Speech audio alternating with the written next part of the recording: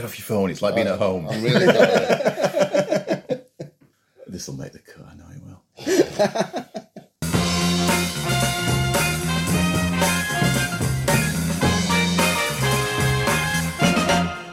Welcome to the Film File, the film show for film geeks, by film geeks. I'm Lee Ford. I'm Andy Meakin. And I'm Scott Blank. Scott, do you actually have a last name? No. He's not. He's like Spock. Yeah. Oh, yeah, I can see that now. This week's episode, we will be looking at the latest releases. We've got the film news, we've got our cool thing, and you've got us for the next hour or so. And we're going to kick off with... Well, I want to start off with mentioning a yearly ritual that I have with film. And people who know me have heard me talk about this. And the whole idea is that I don't get a chance to watch every film. So I tend to cherry pick the films that interest me and I'm expecting to enjoy.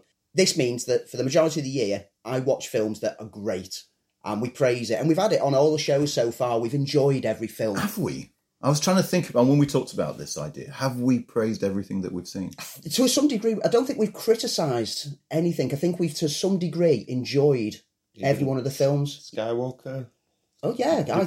I thoroughly enjoyed Skywalker. So yes, we have. We are... I mean, even Hobbs and Shaw, which was a very average film. That was our first show, wasn't it? Yeah, we got some enjoyment out of. You see, this is the film show which shows love. Yeah. I don't think that's a bad thing, though. But I have this thing that if you only ever watch the good films, then you're going to become quite numb to some of the lesser films. And you'll start to get a bit sneery and a bit oh, well, I'm not going to watch that because that looks just brainless drivel. So I have a ritual each year, which I call the palate cleanser.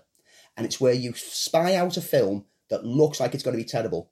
You watch it, and if it turns out to be terrible, it resets you. It's like a reset button on the back of your head to give you that lowest level of film watching, so that you can appreciate the average films a lot more. Films such as Pirates of the Caribbean 4, when that came out, I enjoyed that because I'd had a palate cleanser about 2 months beforehand. It might have been an Adam Sandler film linking back to it. I was just about to say, the Sandler clause. They're usually a good one to throw in there. And it just makes you appreciate the average, typical films a lot more for the rest of the year. You don't become a cinema snob. And that's one thing that I'm determined not to become, a cinema snob. This is not the show for cinema snobs, though, isn't it? This is the show for film geeks by film geeks. And that's what we have a tendency to do. We talk about what we like as opposed to what we critique. However, we did talk about Cats. Yes. That is fair, yeah. Which, although we admitted that none of us have seen it, we're just discussing around the film. I've seen it. Have you now seen it? Yeah, I bleached it out of my head. I buried it at the bottom of the garden, along with our own cat's dead mice. Ooh. And I'd seen it when we talked about it last time, so I've gone enough detail to say, right, let's move on. So what film news have we got? And of course, you're going to be talking about your palate cleanser. Yes, we'll get back to palate cleanser later on. Scorsese news. Oh, do we have Scorsese news? Just joking. Oh. My heart skips a beat. Several beats. I just thought we've started the past 4 episodes with some news about Scorsese. I just thought the only news this week is that there's been no news. So he doesn't like vegan sausage rolls, and it's kicked off. And he's kicked off against Greg's for not being cinematic enough. Yeah. That's disgraceful. But let's move on to some serious news. Del Toro has begun filming of Nightmare Alley. I'm not sure if you're aware of Nightmare Alley. I'm not. We are talking Guillermo del Toro. No, we are, yeah. Not Benicio del Toro, who's a completely different person. Yeah, or are they? You've never seen them in the same room? Yeah, they've not worked on the same project. Well, have they? Now I'm going to be racking my brain for the rest of the show. Let us know. You know how to get in touch with us. It's an adaptation of a novel by William Lindsay Gresham about a con man who teams up with a psychiatrist to trick people into giving them money. The novel was described by the author himself as a study of the lowest depths of showbiz and the sleazy inhabitants. I've worked in television for and it already had an adaptation way back in 1947, a year after the book came out, which was reviewed as being quite strong in content. Do we know who was in the original? Not off the top of my head, no. There's some research to be done once we finish this podcast. But the remake is getting Bradley Cooper, Cate Blanchett, Rooney Mara, Toni Collette, and Willem Dafoe. Good cast. So it's a solid cast, solid director, and a juicy novel. And slightly out of Del Toro's usual film repertoire. Yeah, he's normally very fantastic and mythical and... It drifts into fantasy at least. So Yeah. we'll see. It'll be an interesting choice. So moving on from that, let's move into fantasy, or shall we say sci-fi fantasy. And I'm going to pronounce his name wrong, because I always do this. Denis Villeneuve. Oh, I know exactly who he means by Yes, that I- descriptor name. Or for those who aren't too sure about like French pronunciations, Denis Villeneuve. Now I get it. Scott instantly recognised it. He's been talking about the Blade Runner film that he made, Blade Runner 2049, which sadly underperformed. But despite it underperforming, he'd still like a chance to return to that world in order to tell more stories. He doesn't want to tell a sequel. He'd like to tell different tales set within that framework. As he says, it's such an inspiring place, the Blade Runner world. The problem I have is the word sequel. I think cinema needs original stories. But if you ask me if I'd like to revisit this universe in a different way, I can say yes. It would need to be a project on its own, something disconnected from both other movies. A detective noir story set in the future. I wake up sometimes in the night dreaming about it. Just him thinking about storylines within that framework. I would love to see him return to it. Did you get... I'm sure you both saw Blade Runner 2049. I loved it, and we'd mentioned it on this programme. I thought it was a worthy sequel to Blade Runner. I thought it had its own identity. It had a feel that encaptured all the elements that I like about Blade Runner, and I love Blade Runner, and yet it felt it's an entirely different film. The look, the palette that he used was a different palette than Ridley Scott's. It was bold. It covered some new ground while staying again familiar. It was one of those clever sequels that a little bit like when Star Wars came back. It was familiar enough to be playing in the same sandlot, but it had enough new elements in it to keep me interested. And the fact that the cinematography was just beautiful. It was a beautiful looking film.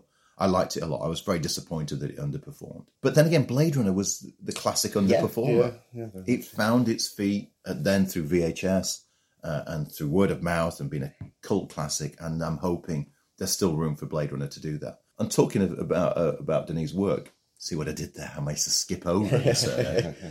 We must be due a Dune trailer or teaser very soon. We were looking at that, weren't we? It's gone weirdly quiet on the June. Yeah, apparently a couple of days ago there was there's rumours that some footage was screened to industry insiders, and the initial feedback has been very positive on it. And we're starting to see some concept art pieces filtering out bit by bit. But the teaser artwork that I've been seeing, as a fan of the books, he's really captured it. He's captured the imagery. He's captured the fantastical sci-fi setting, and it looks like it's going to have complete grandeur to it. I had confidence in him as soon as he was cast at announced as director. Just anyway, a stunning film. He knows how to tell sci-fi. He's a brilliant storyteller, and he's got a great visual style that really suits the story for Dune. Whether it actually is a hit, I mean, they're being confident with it. It's a pre-Christmas release. Well, it's interesting, isn't it, with Dune, because it does come with a certain amount of baggage from the David Lynch film. That's my only relationship to Dune. I've never read the book. I never watched the TV series, though people tell me that was... It was pretty good. good. It was closer to the books, although it suffered from not having the budget to be able to do what it could have done.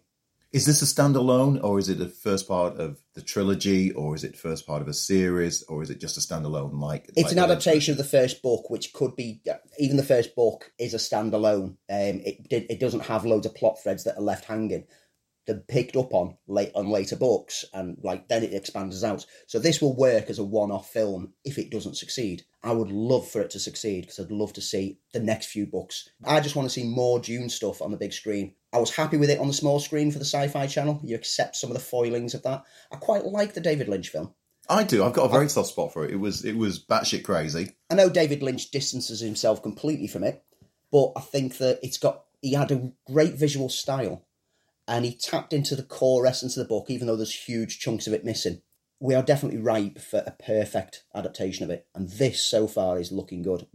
There's got to be a trailer on the horizon.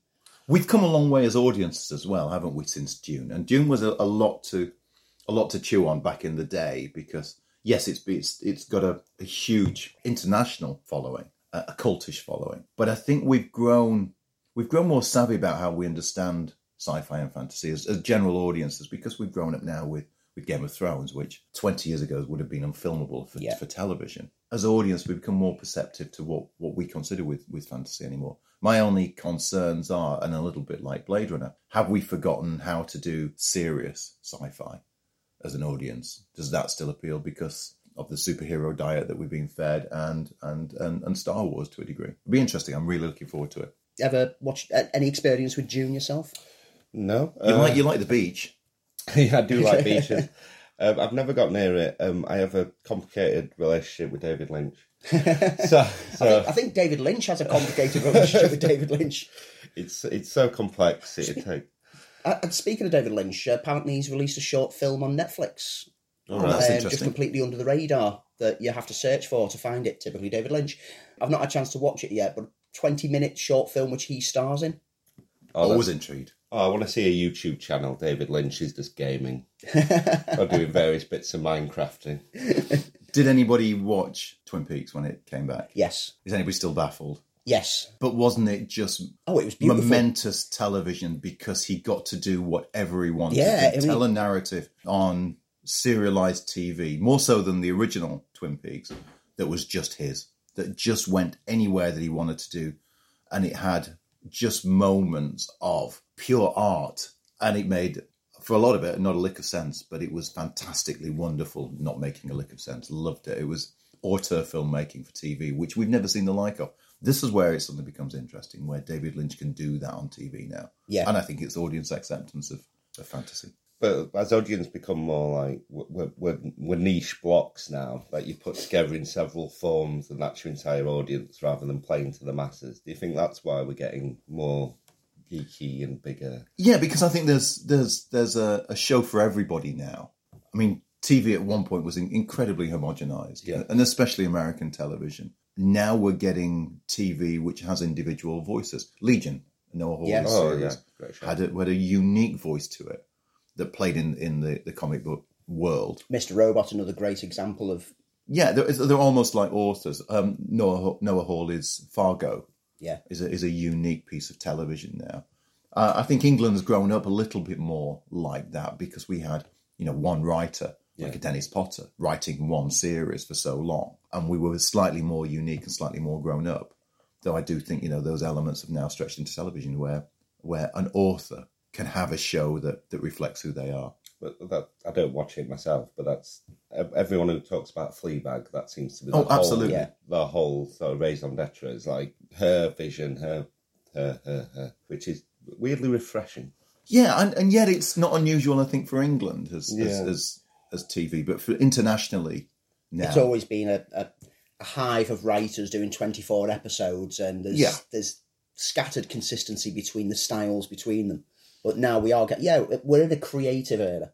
We're in the creators, the names of the creators become important. More so to some extent than TV. Even if you go back, look, Doctor Who, we now identify the series of Doctor Who, not just by the person playing them, but the chief writer behind them. Yeah, whereas we never did in the past. Yeah. Now it's like, that was the Russell T Davies era. Yeah. That's the Moffat era, and now we're on the Chibnall era. So the creative consultant behind it is as important as the stars involved. The Kevin Feige sort of cult. Yeah.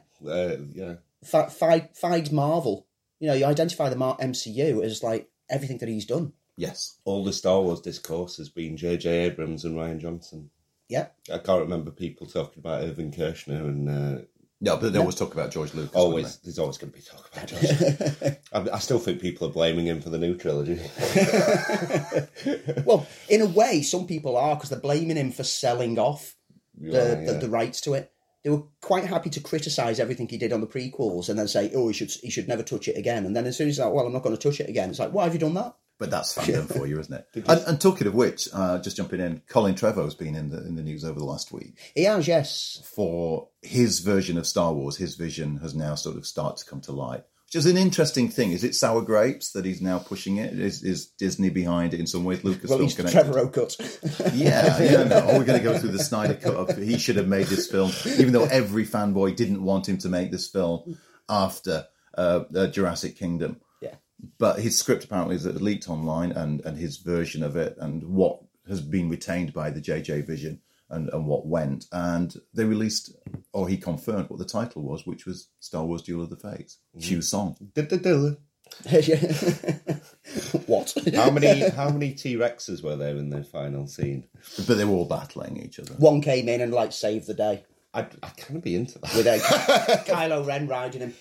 Can you honestly while sit swinging there a 14-bladed lightsaber. and be honest with yourself and true to yourself? If that didn't happen, you wouldn't be like, "This is good." I can't honestly say that I would or wouldn't. Yeah, it's But having known my experiences with Jurassic World and Jurassic World 2, Fallen Kingdom, I probably wouldn't, because I didn't like either of those films. if a T-Rex in its little arms puts on a lightsaber, He'd probably stab himself in the chest. I'd be punching the air. It'd be like one of those American screenings when everyone's whooping. It's interesting that it's appeared now, but does it, as I said before, does it come down to sour grapes? They didn't get to see Vision. Is he doing a Snyder, basically? Yeah. And of course, fanboys are going to lap it up. But there's always that. Playing to the negative fanboy crowd that are out there saying, like, oh, JJ's ruined the franchise and all that. It's like, oh, well, I could have delivered better. Maybe you couldn't. Yeah. Do you think it's a weird portent of where the industry might go in, like, post-Sony hack? Like, fanboys desperate to know all the what-ifs and what went wrong? Oh, yeah, we do live in a what-if society. Dark Horse Comics have just done a release of unfilmed versions of famous movies. So there's the Rod Serling, and they've all been great so far. The Rod Serling version of Planet of the Apes, when it was set in a contemporary 1960s world as opposed to the Flintstones world that Planet of the Apes was set in. And William Gibson's Alien 3 as an adaptation, a comic adaptation. And of course now we've got the Dan O'Bannon original, what was it called? Star Beast was the original Alien. And that's due out in April. So yeah, we do live in these what-ifs. In fact, they did a Star Wars one, didn't they?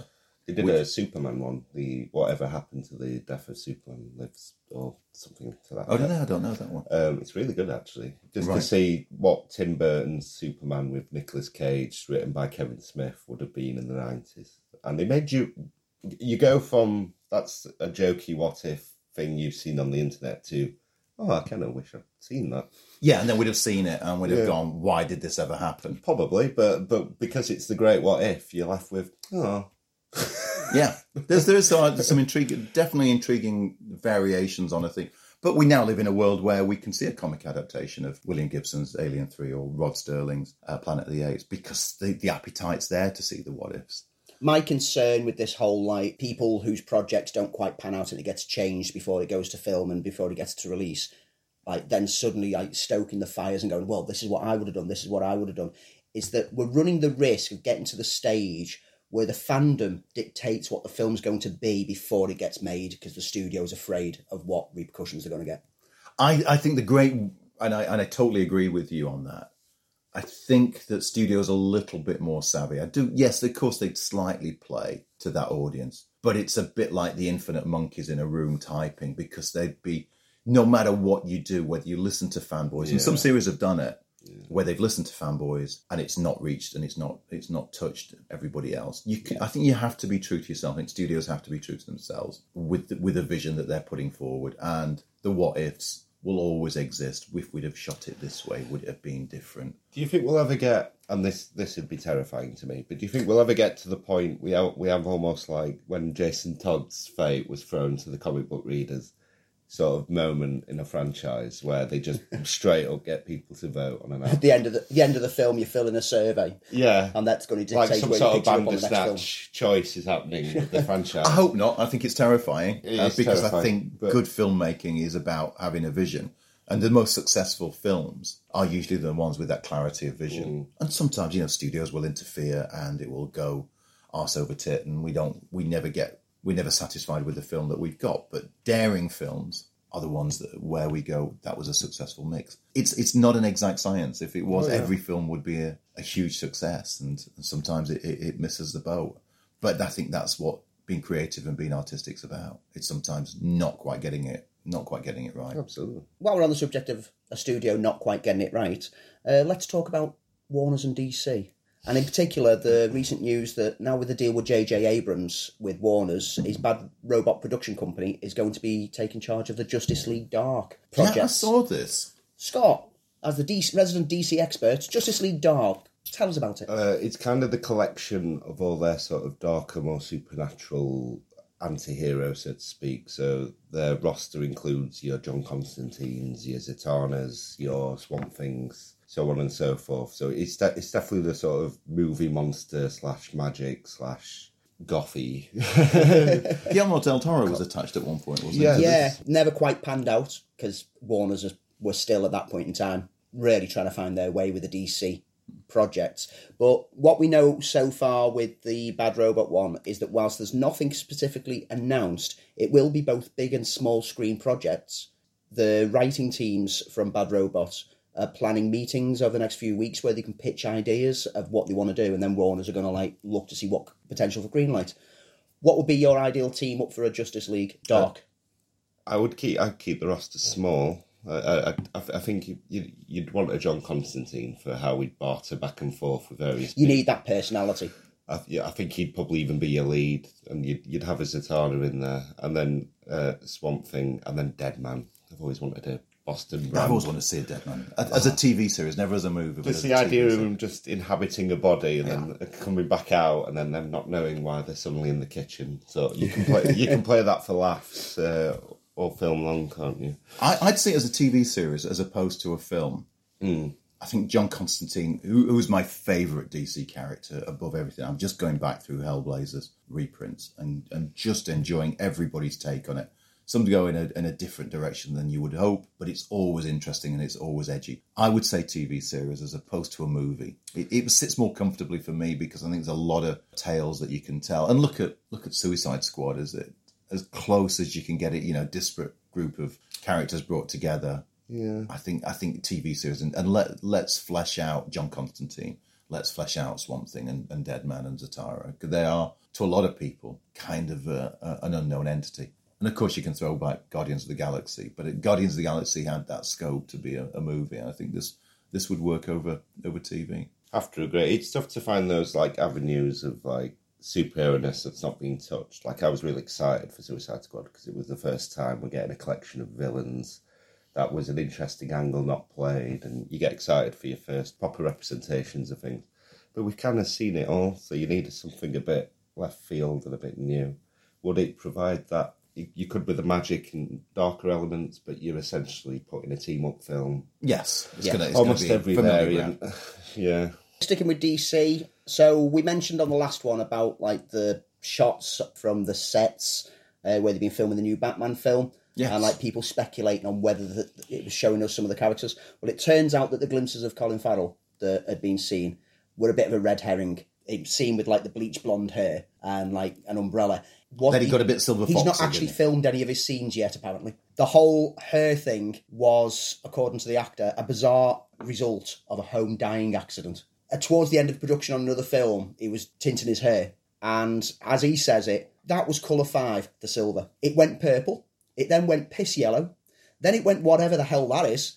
Foxy silver grey. And then I had somebody come by the house and fix it. Never leave him alone with a chemical kit. That's all I've got to say. He's due to start filming his scenes within the next couple of weeks. Him and Matt Reeves are still tweaking the aspects of the character, but we won't know anything about the full details of it until he's actually in front of that lens. I'm looking forward to the proper shots as opposed to the publicity photos. Publicity shots. There was something running today with some shots from Eternals because it started shooting in London. They're grainy. You don't have any idea what they're going on. It was shooting in an effects sequence, so there were cables and wires and all that sort of thing. But I'm looking forward to it. And I mentioned in this last episode of when I got Starlog with Michael Keaton on the cover, and that just blew me away. I'm looking for the official shots, not the grainy and the rumour mill that spreads around grainy photographs like that. So I've got total faith in Matt Reeves to deliver a Batman that's going to be interesting and different. There's speculation I've just read today about what the Bat costume's going to look like. It's not going to look like any of the other Bat costumes. It's going to be much lo-fi, more in keeping with, was it Year Zero? The Scott Snyder version. So I'm interested to see what it is, but I am looking forward to seeing the official shots. I remember seeing Clark Kent and Superman back to back with Christopher Reeve playing it, and I was just a little kid at the time, and I must have looked at those pictures until they were burned into my identity, because they were just wow. they blew me away, but not grainy paparazzi shots. We all get excited to see the aesthetics of new films because it gives you clues as to the tone and all the rest. But more than anything, you want to see it in context with, and you want the characterisation. Colin Farrell can look like Colin Farrell in every film. If he's playing good characterisation of Oswald Cobblepot, he will be Oswald Cobblepot in your mind. Like, I don't need to know what colour his hair is, how big he is. Depends how it's presented. Yeah. And then it's the galaxy around that suddenly forms, where people go, well, he doesn't like, but his hair's silver. Penguin. Yeah, we've already found out now that, thanks to Andy, that's not what's happening. You know, it's all that sort of... And then there's a debate of, should Penguin be blonde? And, Detective Comics 17, look, he's blonde. Doesn't matter. Like, enjoy it for what it is and wait for the great shots. So moving over to Universal, and Dolittle is living up to its name. Oh, see what we did there. It's doing little at the box office in the States. It's still not released internationally, but at the moment, the projections are showing it's going to be a $100 million loss. Wow. We've already hit some big losses already with that and Cats. It's not good for Universal. It's not boding well for them. The expensive reshoots that the film suffered didn't help, but also a lacklustre critical reception and the bad box office pretty much left them hoping that, like, the European and the Chinese markets pick it up. However, the past 2 years, the Chinese market hasn't helped films like it did a few years ago when Transformers used to get... Yeah. Well, Star Wars suffered in the Chinese market, didn't it? So it's no longer a guaranteed cert that, the Chinese market will double it. It doesn't help for the European release that we've got 3 weeks before that gets released here. Oh, bad press. Building bad press, with reviews telling us that, like, it's a film in which one of the lowest ebbs of it is a dragon with bagpipes shoved up its rectum that lets rip a great big fart. I did not know that was... I did not know that. Should we have issued a spoiler alert before that? A ticket has been sold.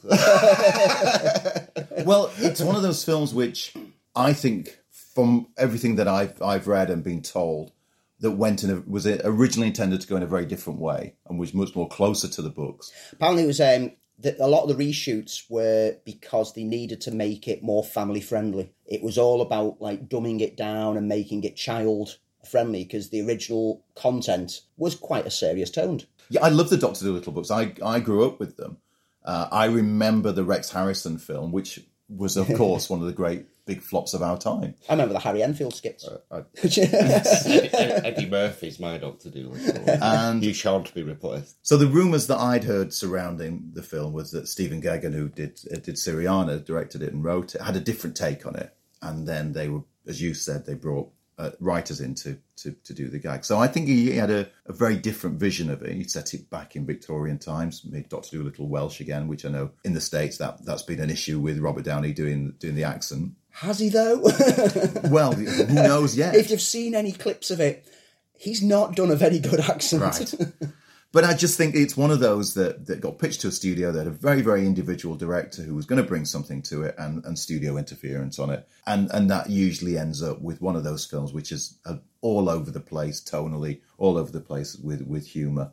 And I think it suffered from that. And as you rightly said off air, that it does mean that a big star, with Robert Downey Jr. being the biggest star in the world, arguably at the moment, can't open a film. Yeah, we're no longer in this era where the name of the actor or actress who's headlining this film is a guaranteed cert. Tom Cruise has found that over the last few years. Yeah, I mean, look at The Mummy. He couldn't sell I'd rather not.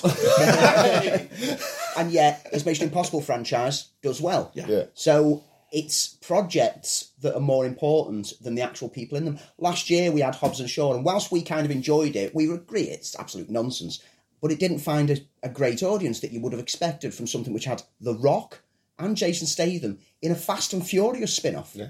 That should have been a guaranteed cert. Sadly, the names don't sell them anymore. We've gone past that era, but it ties into what we said earlier. We're now onto a creator-led era where, the names of the people who are behind the scenes are becoming more important than the people in front of the camera. Look at Christopher Nolan's last 3 movies. There's not a lot of selling on premise, so you don't really know what the film's going to be much. You get a basic vibe of what sort of thing it's going to be, and everyone runs to it because it's Christopher Nolan. Yeah. He could just release trailers which are just black screen with the words a Christopher Nolan film on, and then a release date. And then have posters which are just blank with just a Christopher Nolan film and the release date. And they would do great business because people are drawn to the name of the creator these days. Interesting. Sticking with Universal, I'm sure that you remember the old 1970s Kung Fu series. I loved the old 1970s. Any experience with it yourself, Scott? I've only experienced it vicariously through you mentioning it to me. And I was like, it's what, sorry? I was very little, and yes, I am older than everybody else in the room. So I do remember that as from my childhood. There was for those who don't know, during the 70s, there was a huge Kung Fu. It was a torrent of movies and TV series. It was one of those things. It was popular for a moment, Right down to even the aftershave, High Karate. and yes, even and terrible ads and a song, booklet on self-defense with every bottle. just in case. And Kung Fu was sort of the breakthrough. It was originally based on an idea by Bruce Lee, but they didn't think a Chinese actor could carry a TV show. It got homogenized into being a Western with David Carradine, who was clearly not Asian in the lead role. I think I'm more familiar with this slowly as you're giving me more information. And the idea was that a Shaolin monk who was part Chinese, part American, killed the emperor's nephew and had to go and hide in the States. So he was on the run. So typical sort of reoccurring theme every episode. He was on the run while in search of his long-lost brother as a Shaolin monk wanders through the American West. But so it had a very strong premise. What interesting thing happened to it as David Carradine became much of a big star with the show? It sort of had a very counterculture part to it. He was barefoot. He was vegetarian, pledged peace rather than having to deal with everything. He always had the very poorly shot Kung Fu sequence in every episode, which were clearly David Carradine wasn't a martial artist, but so they did everything in slow motion. But as he took more control over the show, he had long hair, and he was basically a hippie at the time. So it was a very interesting show. In some episodes, it even dealt with sort of mysticism. It ran for I think 3 or 4 years. 1972 to 75, I believe. Right. So it really had a good run. It was brought back in different incarnations. Brandon Lee was going to bring it back at one point as being the star, ill-fated Bruce Lee's son. It came back as Kung Fu: The Next Generation.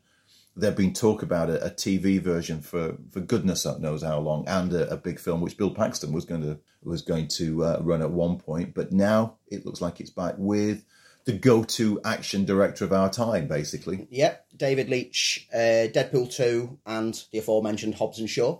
Yeah, knows how to make action. Be interesting to see what he does with it. No casting at this point in time. We don't know who's going to be tipped into there. And this is completely separate from the TV production, which is still going ahead. Which is going to have a female lead. Female-led one for the CW network. Right. So, there's 2 different adaptations of the old Kung Fu series, like one for the big screen, one for the small screen. They can exist in the same universe if the film does go back to what the premise of the TV series was, which was a Shaolin monk in the Old West, which is a fantastic setup. It's such a simplistic framework. I mean, it's basically an old spaghetti western, given a different slant. It's exactly what they've been doing with Mandalorian. They've been doing every episode. He does this every episode. For those who've not seen it. Yeah, you're right.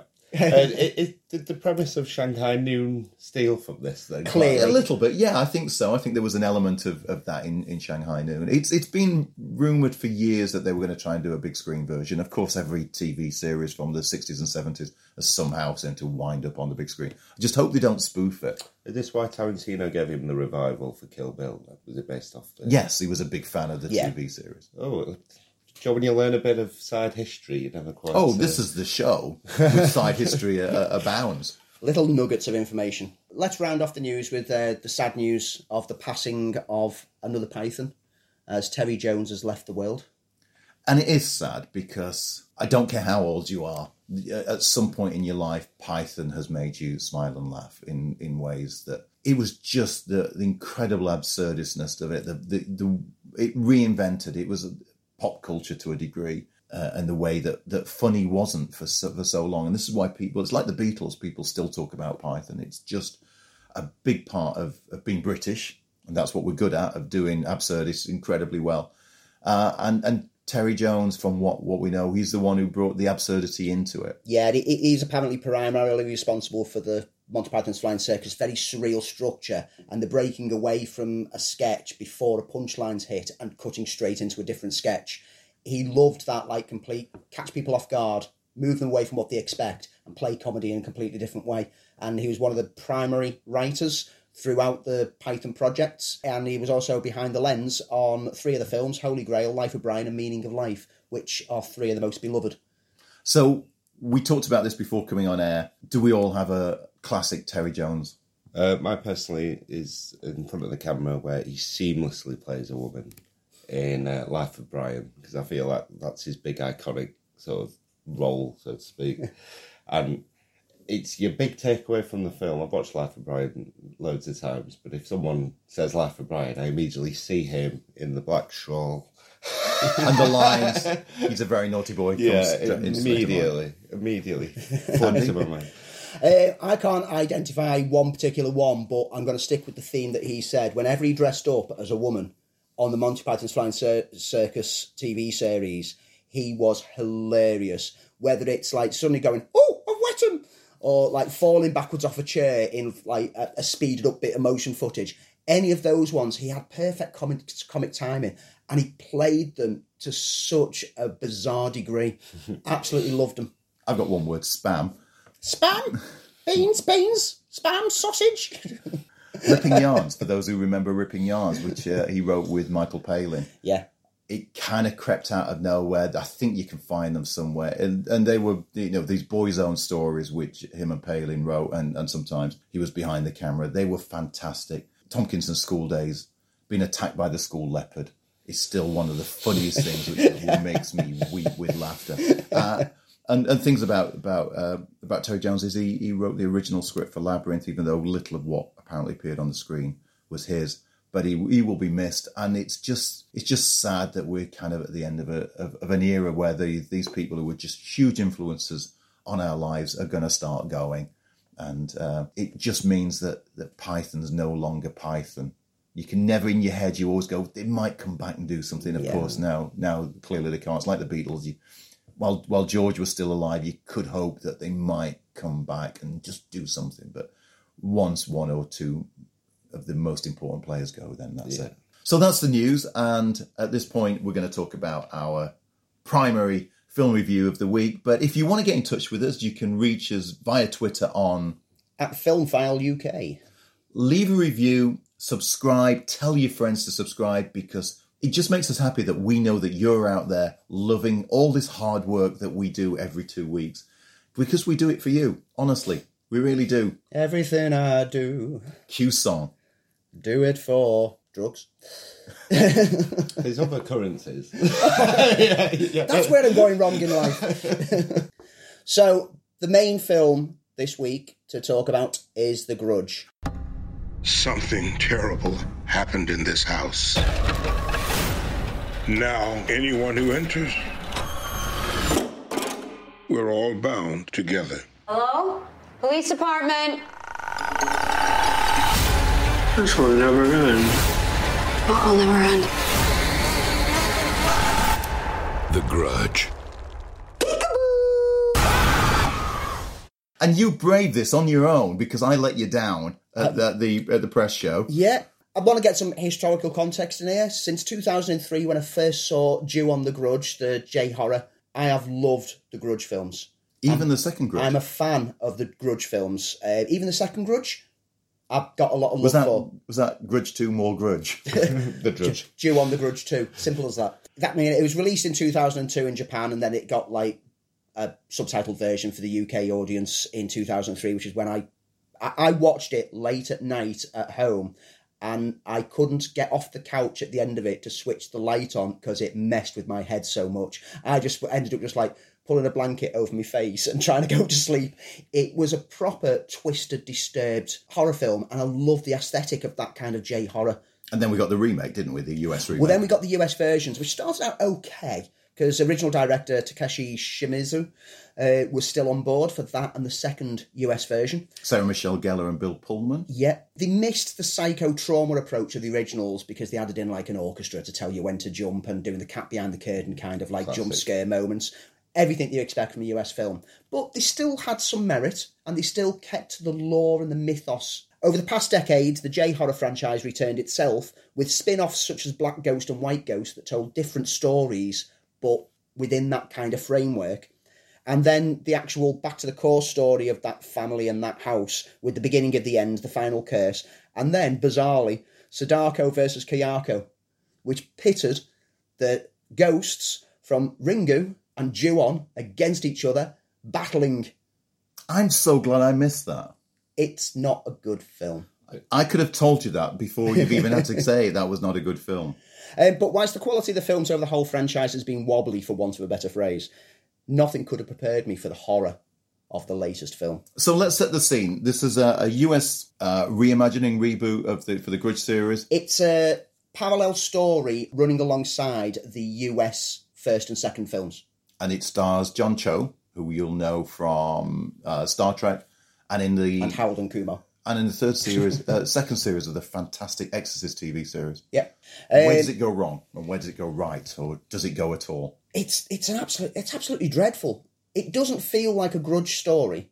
It feels like a generic possession story, which the possession spreads from one person to another, to another, to another, where they've deliberately just gone, can we shoehorn in a reference to The Grudge? Oh yeah, let's just tack on a scene right at the start of the film, set in Japan, like with the old house from that original one, and pretend that the curse has now been passed on for no reason at all. And then it does, I mean, what the Grudge films are known for as well is telling things out of sequence, and it'll jump backwards and forwards in time to give you, like, keep you off balance, basically.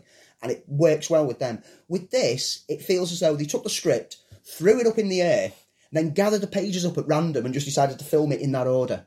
Because it's a mess. It jumps backwards and forwards for no apparent reason. It's not like it's telling you a bit of backstory at a relevant point. It's just moving over to this character 2 years earlier, and then over to this one 3 years later. Absolutely pointless mechanism to use. It's just a generic horror film, and it's not even a good one at that. It relies so much on jump scares, and the jump scares are signposted as a jump scare can be. You've got a cello go,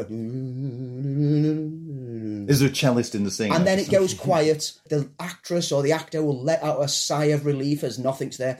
1, 2, 3, 4, You 5. can count Boom! things. Yeah. And bearing in mind, I was sat on my own watching this because no one came to join me. I'm so sorry. And you can hold it against me for an awful long time. And this was the early hours of the morning. Now, bearing in mind what I said about the very first film, that I watched that on my own at home, early hours of the morning, and couldn't get off the couch because I was so scared by the end of it. By the end of this one, I couldn't wait to get out the screen. And I was let out a sigh of relief when the credits came up. It was like, oh, thankfully it's over. You'd think by now studios would have realised that the J-horror craze that went on for an awful long time did not translate well to the US market. It didn't. I mean, 'cause the J-horrors have a particular style. And for me, it's the sound more than anything else in the J-horrors. In this new entry into the franchise, they even forcibly have every one of the possessed creatures doing that guttural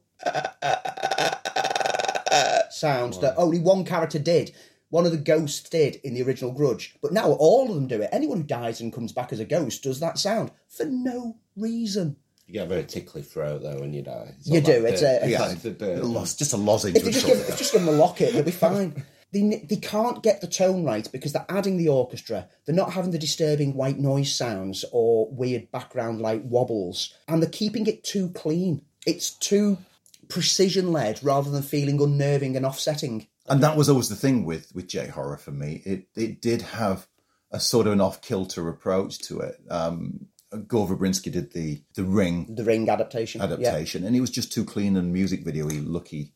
And rather than that sort of almost realistic approach, that sort of dark around the edges feel that J-horror did very, very well. And there are two different languages. Japanese filmmaking and US filmmaking, European filmmaking are different languages. And the conceits don't necessarily cross. I would just see as a monster or a ghost or whatever and thinks that's what it'll take to make it work. Because the Ring in the American version spent most of it trying to explain the plot. Yep. Instead of just letting it be, it was all the discovery of what was on the videotape. I wouldn't even limit it to J-horrors. They do this all the time, like Wreck with Quarantine. They just take an idea from a different branch of cinema that's vibrant and told within its own sort of languages, and they just homogenise it, throw it out there. Few jump scares, that'll placate our horror audience, move on to the next one. And that's become the language of most modern horror. that it is jump scares. It's the quiet bang. Yeah. And just to point out, one film that did work for me, which was an adaptation, was Let Me In, Matt Reeves' film. Yeah. Because that stayed true to what the original film was about, and had that sort of underscore of it being about childhood rather than just being about a monster. I think that's probably the only time I think it's worked really well. So you've got a grudge against The Grudge. I've got a huge grudge against this film. It is the worst of the franchise. It can't even be considered as a film so bad that it's funny. Oh. It's a film so bad that it's dull and lifeless. Not one of the scares actually scared me. Nothing made me jump. And I was just felt nonchalant about it by the end of it. And it died at the box office. So this is the palate cleanser that I mentioned earlier on the show. This film has now set my expectation of films so low for the rest of the year that I am going to enjoy the heck out of so many more films. I can't wait for your review of Dolittle now. What else is out in the cinema at the moment? What are we looking forward to? What's playing? 1917 still doing gangbusters box office wise. Yeah, I mean, I've had a chance to see 1917. It's doing great business at the box office, and deservedly so. For those who don't know, it's Sam Mendes' war film following two young soldiers racing through the trenches and into no man's land as they race to get a message to the frontline forces to stop a big push that is leading into an ambush. A single take approach through the film draws you into the characters because you are thrown to just follow them, and they're your link to this world. And their journey through the film is so impressively done because it's done in a way that where they start, they're still fresh, ready soldiers, ready for fight. It's like, yes, sir, the war, and they're still up for it. And then as they travel through, they get to like the border for no man's land where the troops are so fed up of it that they got like Andrew Scott as a very nonchalant commanding officer, just like, oh, this will never be over. If you really want to go over there, it's on you guys, kind of attitude. And so they've lost the passion for the fight. Then you get over the other side of no man's land. The Allied soldiers that they encounter there are the invading soldiers, so they're up for fighting and they're still gung-ho. And then you get to the like ones who've been in the war so long that they just want to die. And it's a great journey to show all aspects of war. But what makes it more striking, cinematography. Which is the great Roger Deakins. Great Roger Deakins, who shows once again that he's a master of getting perfect shots and beautiful images. There's one sequence in it set at night, running through ruined village, and the only lighting is the signal flares going up, and it casts a very eerie, surreal, kind of nightmarish view towards the whole thing. You sit watching it going, is this real or is it in his imagination? Then you're like, oh no, it is real. It's too real. And it's beautifully done to really throw you into like that. This is the horror of war. Absolutely marvellous film. I can't recommend this film enough. It will be running for a while because it's still doing business. It's one of them that is just going to keep bringing people back. And the award nominations that it's getting, well deserved. So the other couple of notables are, we've got Lighthouse opening in the next couple of weeks. Next week, is it? Lighthouse? It's next week. There's Lighthouse, there's Richard Jewell. Armando Iannucci's take on David Copperfield. Yep, that's out now. Looking forward to that. I've just started watching his new series on Sky Atlantic, the one set in space. Have you seen it yet? I've not now. Oh, I've been hearing a lot about it. I'm going to embark, I think. That style that he just does so well. Yeah. So at this point in the programme, we go around the table and say, what's your neat thing? What are you watching, listening to, playing with? Andy, what have you got? What have you played with this week? Well, I'm not going to share what I've played with this week. My neat thing is TV. I was humming and hawing at this point in time because today 2 things dropped that I've been waiting for. The first one is Sabrina, season 3. Season 3 on which Netflix. I absolutely love the Sabrina reimagining. It's been great, hasn't it? It's how to do teen horror better than most teen horror movies. It's absolutely marvellous. So I've got that to immerse myself in. But Star Trek Picard also dropped. First episode of that. What platform is it on? In the UK, it's showing on Amazon Prime. I don't know what it's showing on in other parts of the world. It's CBS, isn't it? The CBS network, All Access, the Access One. But there's been a lot of expectation around Star Trek Picard because, you know, you're going back to a beloved character from The Next Generation, which is one of the most beloved of all the Star Trek series, and it hits the ground perfectly. I'm not going to talk about the story on it because it is quite spoilerific in that very first episode. There's not a lot that I can touch on without making people go, oh, well, that's ruined that reveal for me. All I'll say is that visually it's stunning and Patrick Stewart is on absolutely marvellous form. Can't wait to see that. Scott, what have you got for us?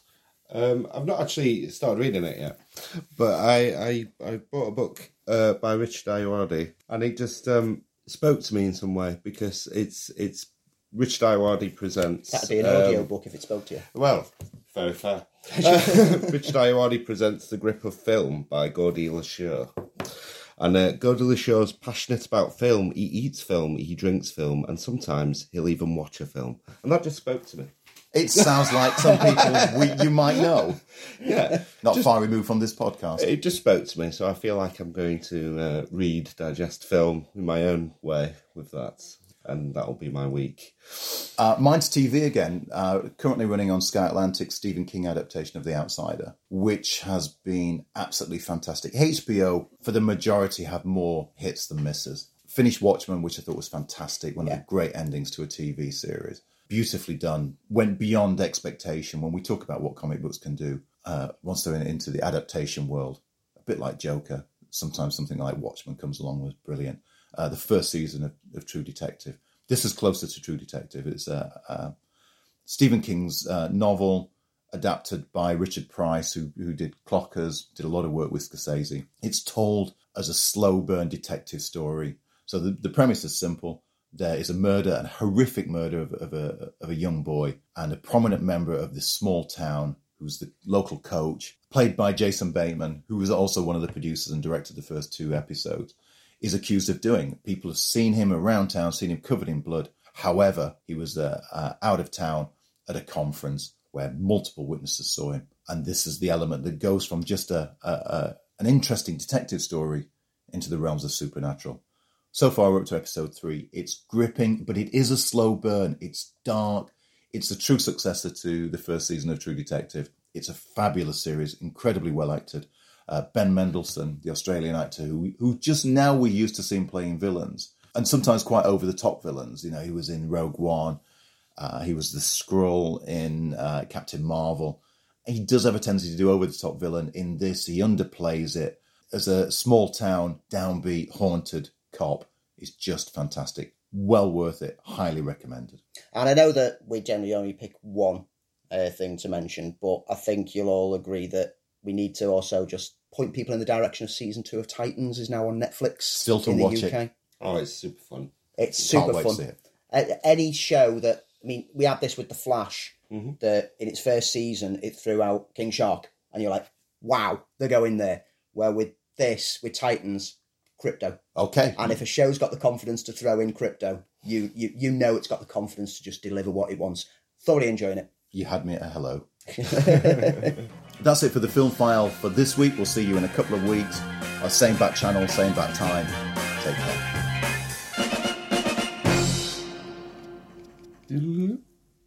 What was I that? don't know. I didn't commit to it.